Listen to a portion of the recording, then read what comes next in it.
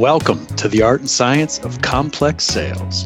This is a podcast where we explore how the best B2B sales leaders make the complex simple, drive relationships and revenue, and generally elevate the sales profession. In this podcast, we're bringing together sales experts, thought leaders, top account executives, buyers, industry insiders, all to share their experiences and best practices for navigating the complex sales cycle.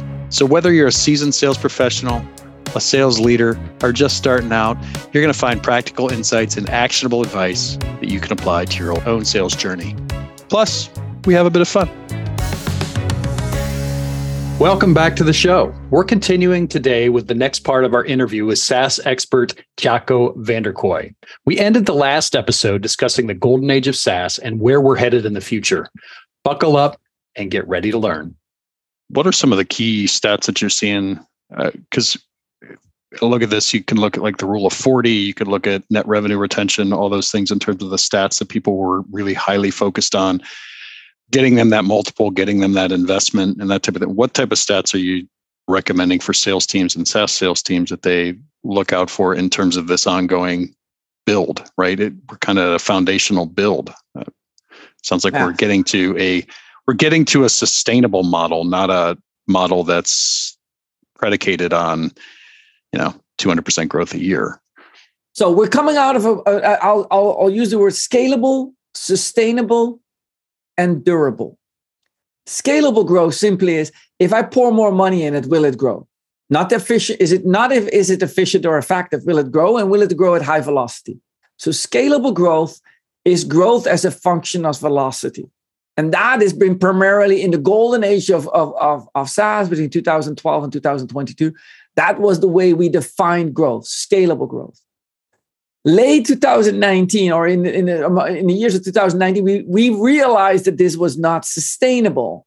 And so myself, I remember vividly, I presented at SaaS Talk in Dublin in late 2019, sustainable growth. Sustainable growth is a function of scalable growth, which is growth as a function of velocity, plus cost.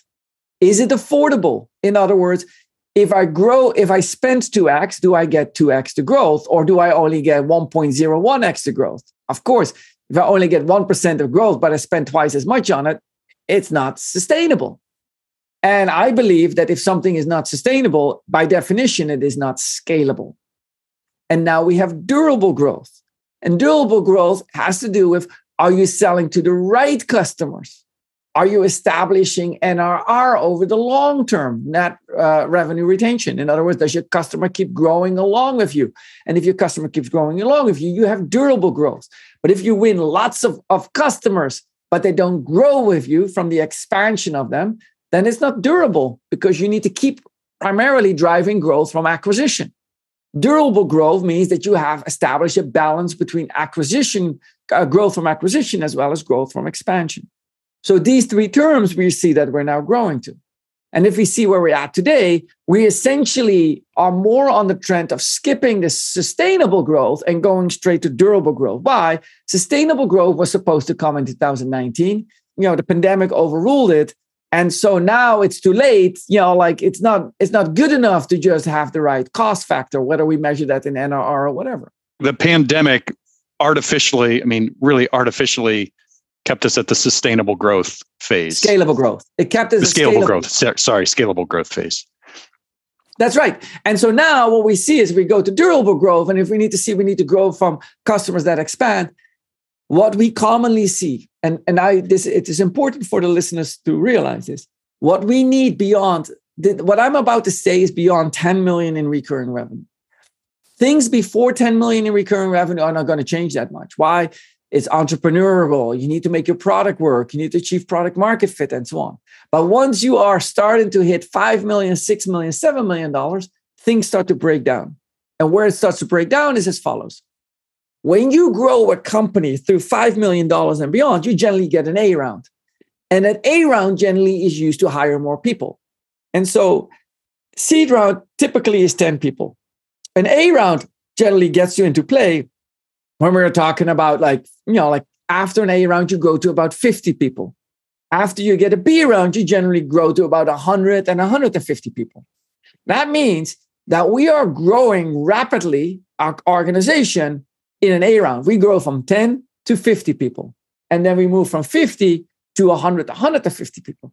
Lots of people are being added right at around 5 million to about 20 million.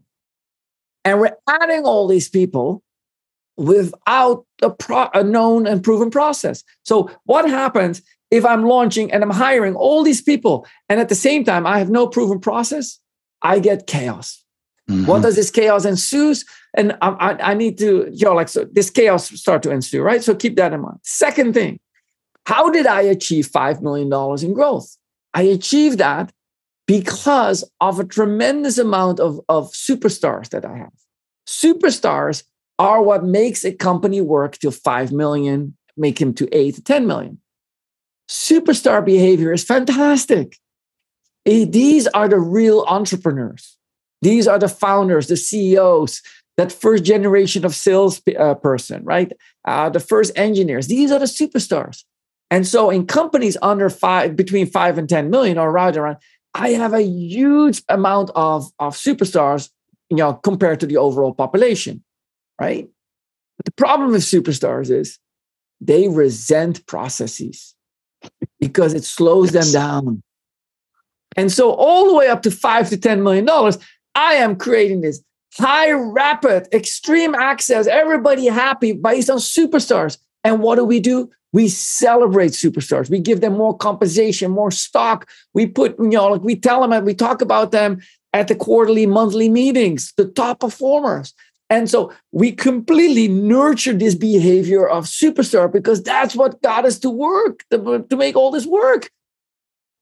What got us here, unfortunately, will not get us where we're going. What got us to that point of superstars, that anti-process, that extreme entrepreneurial behavior, which is needed to get to $5 to $10 million.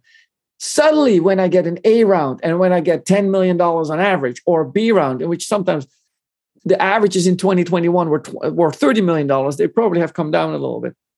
What do I do with all that money? Well, my venture capitalist, the board member will tell me, hire more people, go faster, deploy more marketing, invest more in marketing, invest in more salespeople. So they are telling me, while I am still floating on the superstar culture, and while I'm flushed with cash at this point, they tell me hire more people. So I have a lack of a process, driven by superstars who resent process, infused by an unlimited amount of funding, of which my board members tell me essentially hire more people. This creates a volatile circumstance. This creates that chaos that sits right between A and B, which often means that people start to not collaborate with each other. The VP of sales and the VP of marketing chasm starts to occur. The VP of sales with the VP of at that point in time, the head of customer success start to occur, right? Where a VP of sales says to the customer success, just don't lose my deals. I won these deals. Why do you keep losing them, right? Churn is a metric that indicates that. This entire world of chaos occurs. And in that world of chaos, only a few. It is 1 out of every 50 companies that makes it. There's a little bit more, I think 1.6. I probably should point that 2 out of 50 companies will make it to a successful IPO. To make it to an IPO. And out of every 10 companies that make it to IPO, only 1 out of 10 public SaaS companies actually becomes economically a success, that they end up in a profitable scenario. That means what? 0.2 out of 50, 2 out of 500, 1 out of 250 companies are making it into successful. Wow. This is all because of the lack of process, the lack of operating model, and as a result, all these things, the causes. And when you look at these successful SaaS companies, it's no mistake what you look at them. They all say the same thing: customer-driven, process-centric, high quality of skill training in the organization, right? Like it's the same thing. It's what agile development does. It's what TQM does. It's what all these process improvement companies are constantly preaching to us, but we're not adhering to it because we think that we're painting Picassos, where you've built a company that's simply painting apartment complexes, right? That's what you're doing. There should be a mandatory pause between A and B. Like I come out I have a sales rep that recently came with us, and he was giving me a story, like from the other side, from the salesperson's perspective, right, of going to a funding company exactly at the stage that you require. And he said it is chaos. It's that impact. Okay, just more feet on the street, more feet on the street, more feet on the street. But they, in the same type, they implemented 3 different CRMs over the course of a year and a half because they didn't know what worked. They threw a bunch of tools at it. So it leaves a salesperson grasping at straws and saying, okay, I'm just going to go out and do my own thing. Right? So, that's common. Okay, but how can it be? And before you answer, I'm going to ask the audience to contemplate the following. How can it be that only 2 out of 50 companies can be successful, of which all 50 companies receive, in this case, a significant A round, right, from a meaningful investor, right? An investor that is often stacked with talent, with experience. These are, people that know how to calculate. That's absolutely not an issue, right? The companies that they fund are stacked with talent, some of the best and smartest people in the world, right? Getting access to an unlimited amount of resources in most cases. How can it be that only 2 out of 50 become successful? Ask yourself this. How can that be? That is always coming down to the same thing. What got you here won't get you there. Everybody that up to that point has been successful by resisting process. Mm-hmm. When you found a company, you left the company that was very process-driven in general. You came out of a market and you go, like, this takes way too long, right? When you're a VC, you go like, we need to uproot, we need to disrupt these enterprise-grade companies, which are all very process-driven, right? You file your expense report on a Friday, right? Like with the receipt, and if not, you're flagged. You spend like 16 emails on trying to get them to explain that, anyway, you know the drill. And so so everybody has historically resisted process across this entire journey. And they've all constantly been proven right. By the time a founder gets his or her, let's say $10 million A round, they have defied all the odds. They have overcome the advice of many of their best friends, their family members, who all said they were not going to end up in anything. And so up to that point, every time somebody told them what to do and how to do it, they defied that in generally. And as a result, they've become successful.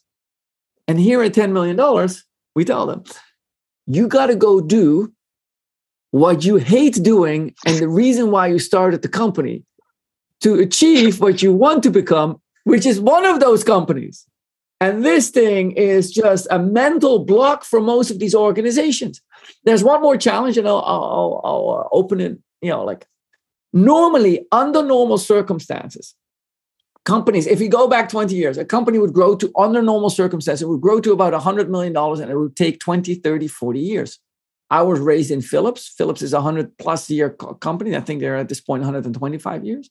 Mm-hmm. These long enterprises achieved success over decades.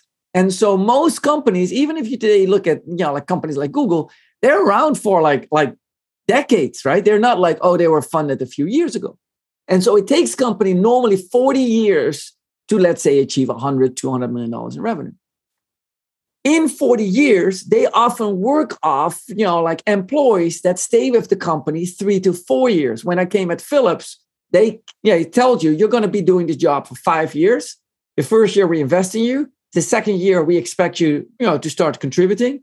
Your third year, you're really productive. We actually make money on you. Your fourth year, you'll probably start to look for your next year. And in your 5th year, you'll transition to your next job. And so very common, they kept the same rhythm that you had from schools every 4 years, every 4 years, every 4 years. You go into this 5-year cycle. What we do at startups, we brought down that 5-year cycle on average to 10 years. Some go over 12, 13 years. High flyers, well, I'd argue whether they're high flyers, but some companies go faster, 6, 7, 8 years, but it's 10 years. Now, in those 10 years, as company progress through that, let me ask you, who is the most important person in a company at about $1 million revenue, to get the company to $1 million revenue? Who's the most important person? CEO. CEO or founder, right? Often the same way, right? Okay. At 5 to 10 million, who is the most important person that takes me to $5 to $10 million? Head of sales and marketing. Head of sales. generally, right? Now, if I get to $10 million, $10 to $20 million, who becomes the most important person at that particular point in time? COO operations. COO operation, I would shift it out a little bit. I would put the VP of marketing in there first.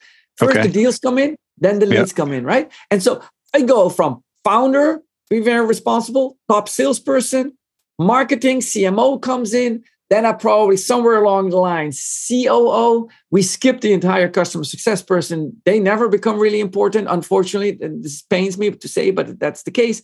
And then somewhere along the line, we switch potentially to the CFO as we go public, right? And as we ramp up. All this in a span of 10 years. If you map that out, that means that the company approximately is dependent on a new lead dog every 18 months, right? Every 18 months we shift. Wow. Do you think that the person who is the previous lead dog likes the fact that we're switching to a new lead dog? No. Do you think that the VP of sales, who took so much effort to accumulate not only all these customers, often personal wealth in the process because of the commission checks, do you think they go okay, it's okay, I now need to give up and make the CMO a success? They're not thinking about that. Do you think that the CMO goes okay. CMO and the VP of sales go, let's make room on the table for the head of customer success and share our wealth with it? Of course not. And so as the company grows through these stages, these executives and the functions that they represent, the department, start to bite each other. They start to steal from each other, which is only contributing to it. Why? Because 18 months is not a long enough cycle for an executive to stay there. They are used to staying there for 2 to 3 to 4 years, right? And so after 18 months, with the tenure nowadays being 18 to 24 months, they're so afraid of the job that they're being pushed out of the job that they got. And often the contracts do not honor that, right? 3 months pay at the most, maybe a couple of weeks. So this entire system is still built along outside and outdated systems. And here we have executives competing, attributing to this enormous chaos that sits right between a company when they are between 10, 20, $30 million. Executives are biting each other. I got no process. I got a high growth people. I got unlimited funding, dependent on tool structure, right? And I got no skill level. That's your problem. That's why you have blown my mind. I've been working with SaaS and startup companies since 2007 is when I started a business that we would do sales as a service for these organizations. But what you just described there in 4 minutes sums up how, looking at these companies and how you would see the interplay and the interconnectedness of it. You're dead on. I think you can absolutely tell that you've been in this world for a long time, but how do you deal with that? How do you fix it? How do you fix it? Yeah. The fix is known. There's no difference than what I'm about to tell you is as simple as ABC, as I want to say as pie, but I'm telling you, making good pie is not simple. So, okay. But it's simple, okay? And I'm going to tell you, I'm going to lead with the conclusion. You need to have a methodology that is customer-centric, aka the methodology needs to be on delivering the customer's outcome, number one. Number two, you need to make sure that you have a common language that people speak with each other so that everybody in the organization speaks the same language. And number three, you need to make sure that you act and behave and are a data-driven company, and that by itself is a loaded term, but you need to act and behave on data, not on opinions and on what we see on stages, and not being influenced by these trade shows or workshops where, some joker who has been successful in some form or shape, rightfully so, that's not the point, but is telling everybody else to go that way. And then we all that's not how it works. Okay. So number one, customer-centric. You need to learn early on in a company, in a recurring revenue company, that growth is a result of recurring revenue. The more recurring revenue I have, the faster I grow, because the less I need to depend on winning new acquisition deals, right? And so, but recurring revenue itself is not the goal that we seek. Recurring revenue is a result of something. And it's very simple what it's a result of: recurring impact. If Netflix doesn't give me new TV shows and I keep watching the same TV shows, then sooner or later, I'm going to unplug from Netflix and I'm going to move to a different network. My kids are out of the house and I am coming up to the point that I'm unplugging Disney. I don't need it any longer because the TV shows that it brings to me is no longer valuable. And, I'm not going to watch the Star Wars episodes for another. I've been overwhelmed with the Marvel. So no recurring impact, no recurring revenue. If I know that recurring revenue is the result of recurring impact, then my goal of the entire organization should be to achieve recurring impact. What is recurring impact? Recurring impact is an outcome. Let me explain to you what the difference is. If I buy a product, like I buy a car, if I want to have a car that takes me to the office, I can buy a car. I still need to pay road taxes. I need to drive myself, park myself, and pay an enormous amount of parking, gas, everything, right? The whole thing. I need to do it. That is when you buy value. Value is the promise that it can create impact. If I get an Uber, I get impact. I pay to the person to drop me as close to the destination as possible within the shortest allotted of time. I'm not paying for the radio. I'm not paying for the temperature. I'm not paying for all the other things. They are secondary. I'm paying for one thing. Drop me off at the set time at the set place. That's impact. Impact is what your customer gets out of the product that they buy from you, for which you are promising them value. Hence the reason value proposal, value selling. You're selling a promise that they can. And the entire enterprise world, which is the entire SaaS software world, which is based on the historic enterprise sales world, a perpetual software world, says, I sell you the product, the value is here, you need to get the customer responsible for the impact. And so hence, we only look at onboarding churn as the major reason of churn. We are never reporting to the customer back which impact they get. And as the saying goes, the first principle of this, step number one, how do I create a common methodology? Create a common methodology by being impact-centric. Impact-centric is based on the first principle of recurring revenue. And that is recurring revenue is a result of recurring impact. Therefore, the entire organization must put itself into the service of helping a customer achieve that impact. That's it. You need to find, that means that you need the customer to get, if I go back from that point, that means I get to the customer, I need to report the customer first, recurring impact, right? Report like Slack does every month. They send me a report what the impact is that I get out of Slack.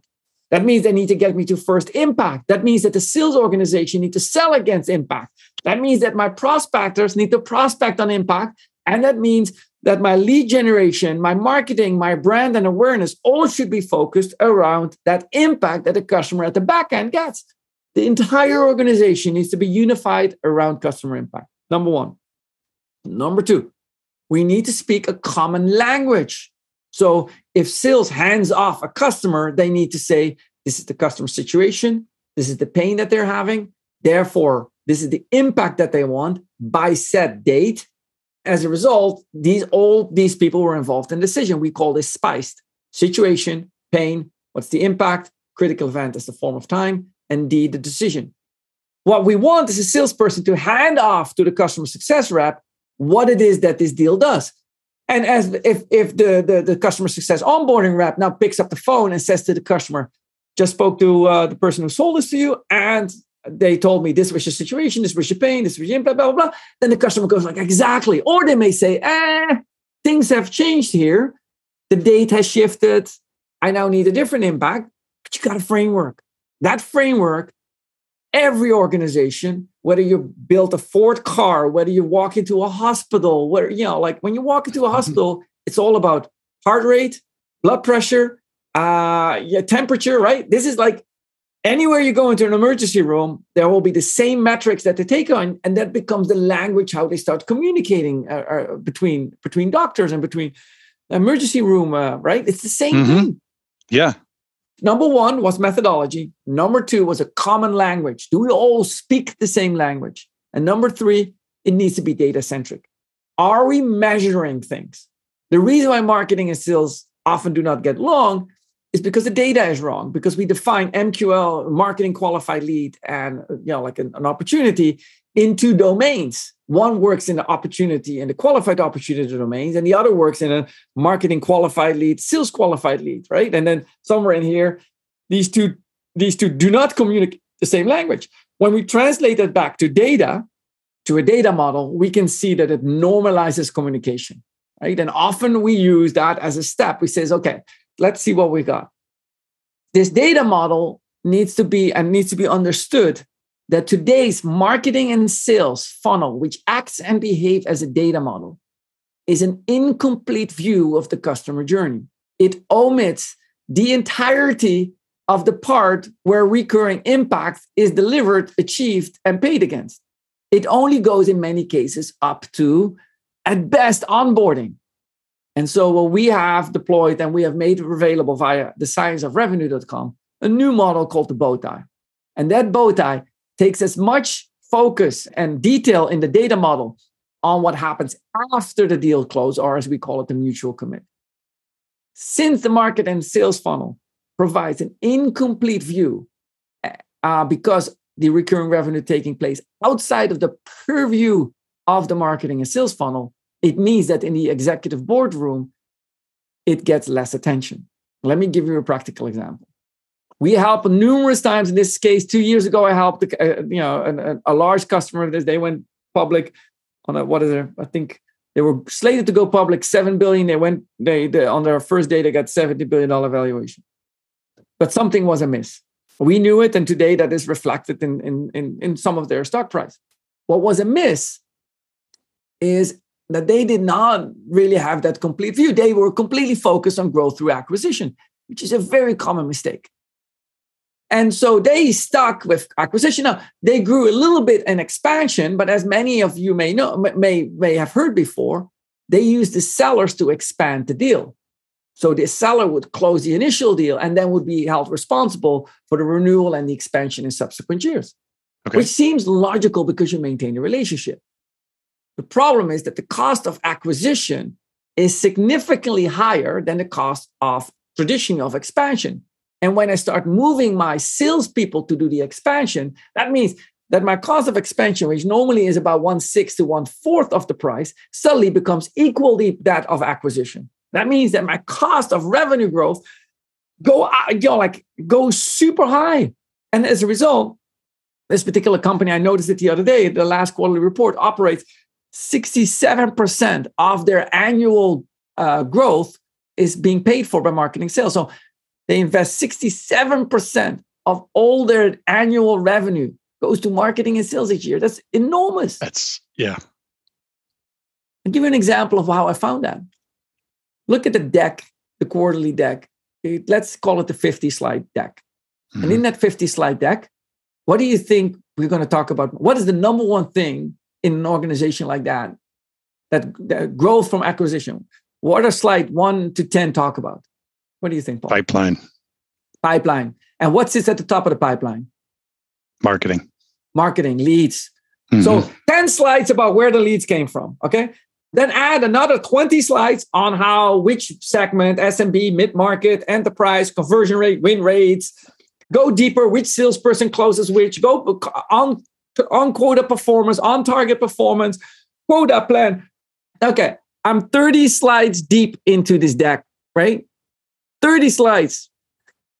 Growth, where growth comes from, what we need to do, another 10 slides. Okay, 5 slides. I may give them too much effort down here. 5 to 6 slides at most on customer success and impact. So what this particular customer says is, no, of course we talk about customer success and we have a person assigned to customer success. And I go okay, where in the deck? Well, at the back of the deck. And how long is your meeting? Well, 90 minutes. And how often, you get at the end of that deck. And don't get me wrong, out of the team of 20 executives that are responsible for revenue at the company that size, 17 are acquisition and 3 are expansion based, right? So the 17 have a lot more to talk about. And so by the time we get to the customer success part, it is an afterthought. Mm-hmm. It is an afterthought, right? This is where recurring impact takes place. This is where the entire growth, this is where you learn which are your right customers. This is where you learn which customers want to expand. And so you see, you can put back to the front end of the marketing and you can connect these two and you go this is amazing. And what do? It sits at the back of the deck. That is the reason why only 1 out of 10 public SaaS companies are able to become successful because they don't understand they need to grow to an impact-centric organization. Again, I'll say it again what these three things are. Just to number one thing, you got to have a customer-centric methodology. It means impact-based.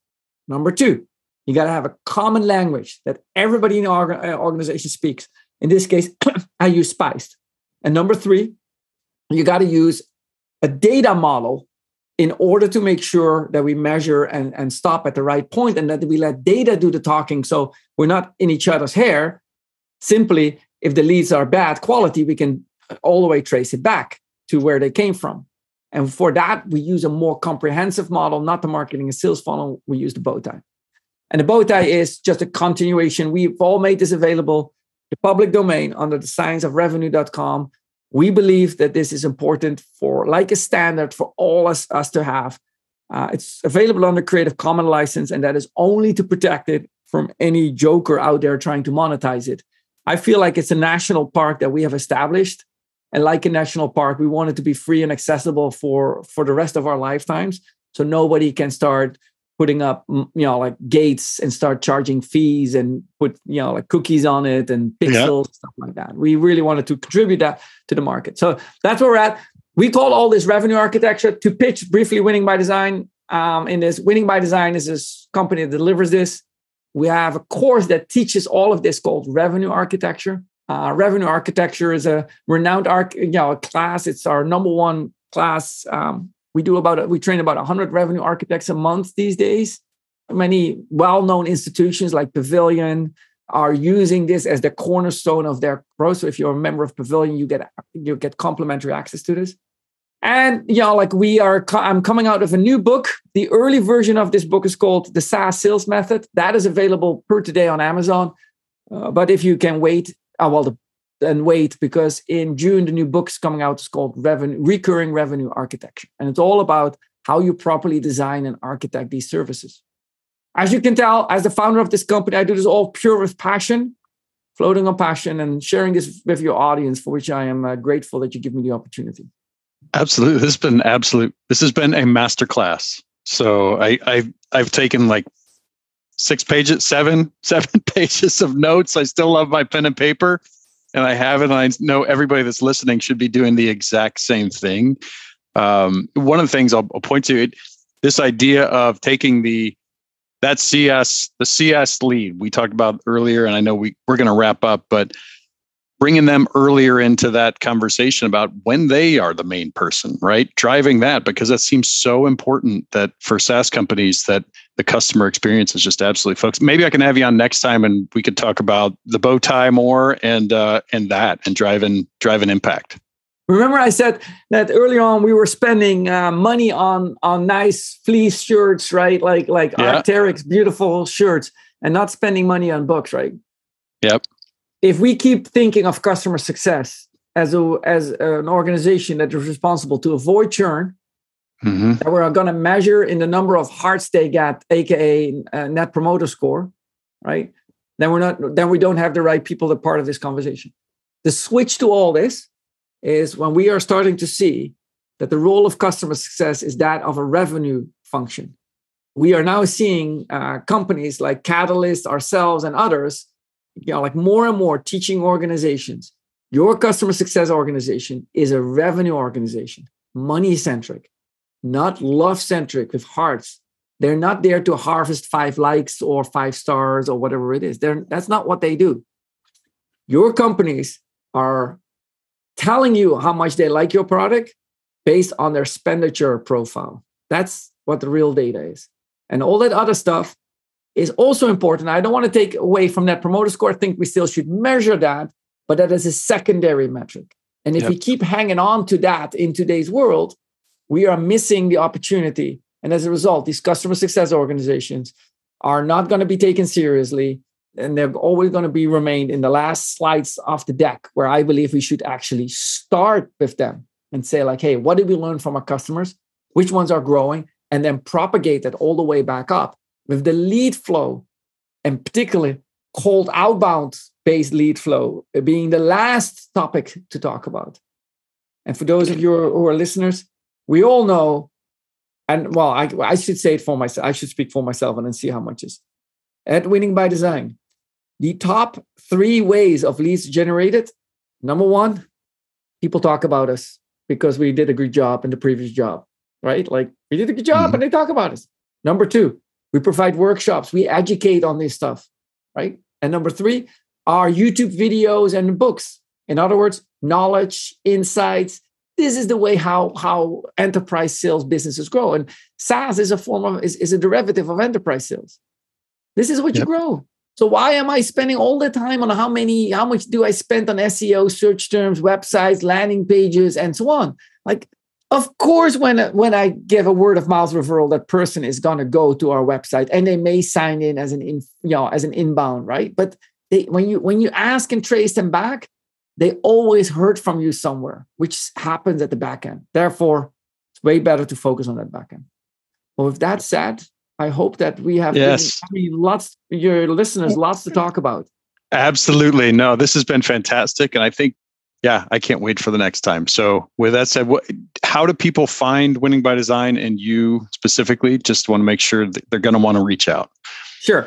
Winning by Design is a consulting firm that specializes 100% in recurring revenue for B2B companies and 100% focused on the go-to-market function. So we don't do product management and engineering. We focus on marketing, sales, and customer success in short. And what we help companies to do is assess and design where they're at through our consulting business. We then train, provide playbooks, instrument through tools such as your own tools. We instrument that to make sure that they achieve recurring revenue. And we are very successful for companies that grow from 10 million to about $200 to $50 million in recurring revenue, ramping them up to go IPO, right? And then we have, like renowned companies that we have that you hear us talk about are companies like Dropbox and DocuSign, companies like that. We've helped them, in the later stages. We call those the grown-up stages.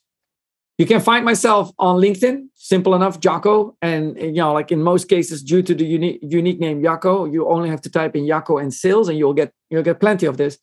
If you seek out and want to connect with me on LinkedIn, I always love to do that. But please mention this session. Please say in follow-up to this particular session, because I get so many requests. And due to the onslaught of AI and people not having a real profile, I need to know if you are real. I love to connect with you if you're real. That's not the problem. But my network is still valuable to me. So I want to make sure that it's only true people and not the fake ones. Fantastic. May I ask you one thing, Paul? Absolutely. Okay. At the outcome of that, what are a few, say maybe 1, 2, or 3 at most takeaways? What did you pick up today that stood out to you?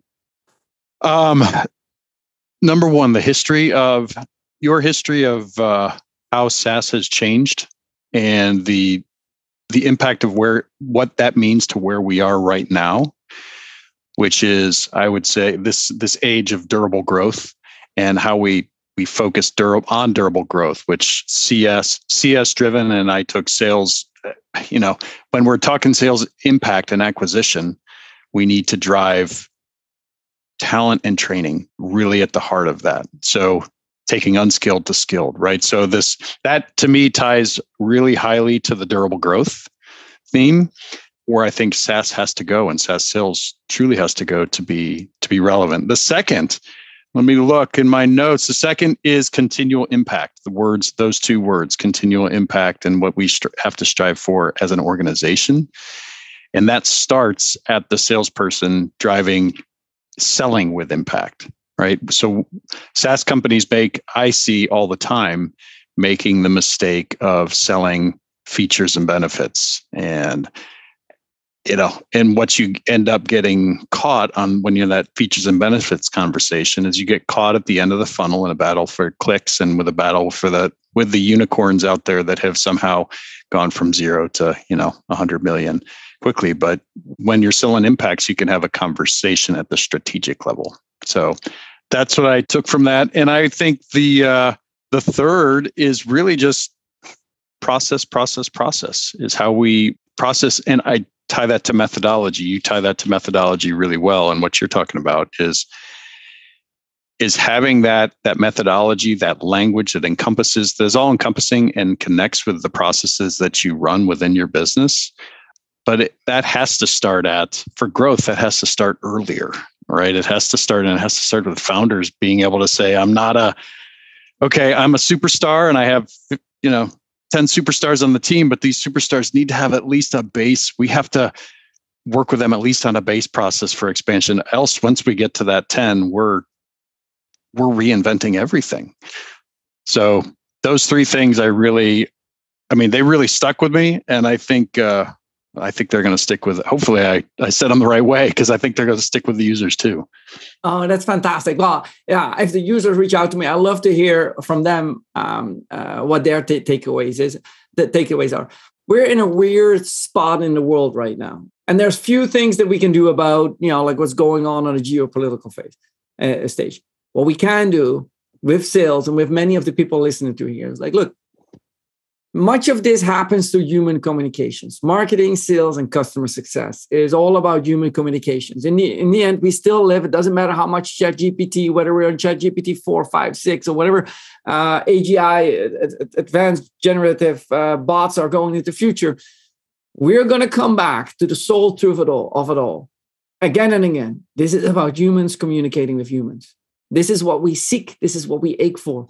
This is also the area of the biggest area of conflict in the world. So if we just communicate kindly, help each other, and instead of trying to go for the dollar, right, the good old mighty green dollar, and instead of help people achieve that impact, that growth, and grow together rather than grow ourselves, instead of calling it closing, we say it's mutual commit. We're going together in this, right? I give you my software, you give me your money, and together we're going to try to grow. If we think of it all, then I know it's not a big piece of the world that we can control, but we control a little piece. And if that little piece comes across with kindness and with the goal to achieve both, become better out of this, hey, there's millions of salespeople in the world. That means that SaaS can change the world. We already see it has, but I think it can go further. That's what excites me every day. That's why I keep writing books. That's why I keep talking about it, sharing that with other experts in the field like yourselves and enthusiasts that are listening to us. The job ain't done. The SaaS, we ended the decade of great growth. That's fantastic. That fueled it. On to the next decade. A decade where we will help our customers to achieve what we promised in the first decade. I love it. Let's make it happen together, Jacco. I'm on board. Thank you. I'm on board. Thank you so much. And with that, everybody, we are going to sign off for today. Thank you so much. Listen to the Art and Science of Complex Sales. We'll talk to you soon. Thank you so much for listening to the Art and Science of Complex Sales. This podcast is sponsored by Membrane and our partners from around the globe. Here at Membrane, we believe that B2B sales is at a crossroads. Due to decades of quantity-based prospecting, information overload, and really a shift towards efficiency over service and pitching over leadership in sales, customers are saying enough is enough. They're tuning out average performers and choosing to take most of the buying journey on their own. This results in up and down sales results, forecasts that are all over the place, and salespeople that are half committed due to the fact that they're having poor results and they have an inability to truly connect with customers. We believe the road successful companies are taking to combat this is threefold. Number one, training to create leaders and executives across all areas of the team with strong habits and sales methodologies that bring value. Number two, technology that focuses and helps a salesperson succeed and reinforces great habits rather than wasting their time on filling out fields for reporting or wasting their time on spamming customers that have no interest in ever buying. Third, talent. And I'm talking about talent that's empowered and emboldened to make a difference for their customers and their companies. So where are you on that journey? Membrane and our network of partners across the globe are here to help and to elevate the sales profession. We streamline critical technology by combining CRM, training and enablement, and more into one seamless platform. We drive best-in-class methodologies through our partners. They provide the top thought leadership methodologies and resources from across the globe. And our collective efforts are dedicated to recruiting, training, coaching, and empowering, and measuring the habits of the top teams in the world to ensure success. Join us at membrane.com to learn more. And thank you so much for listening.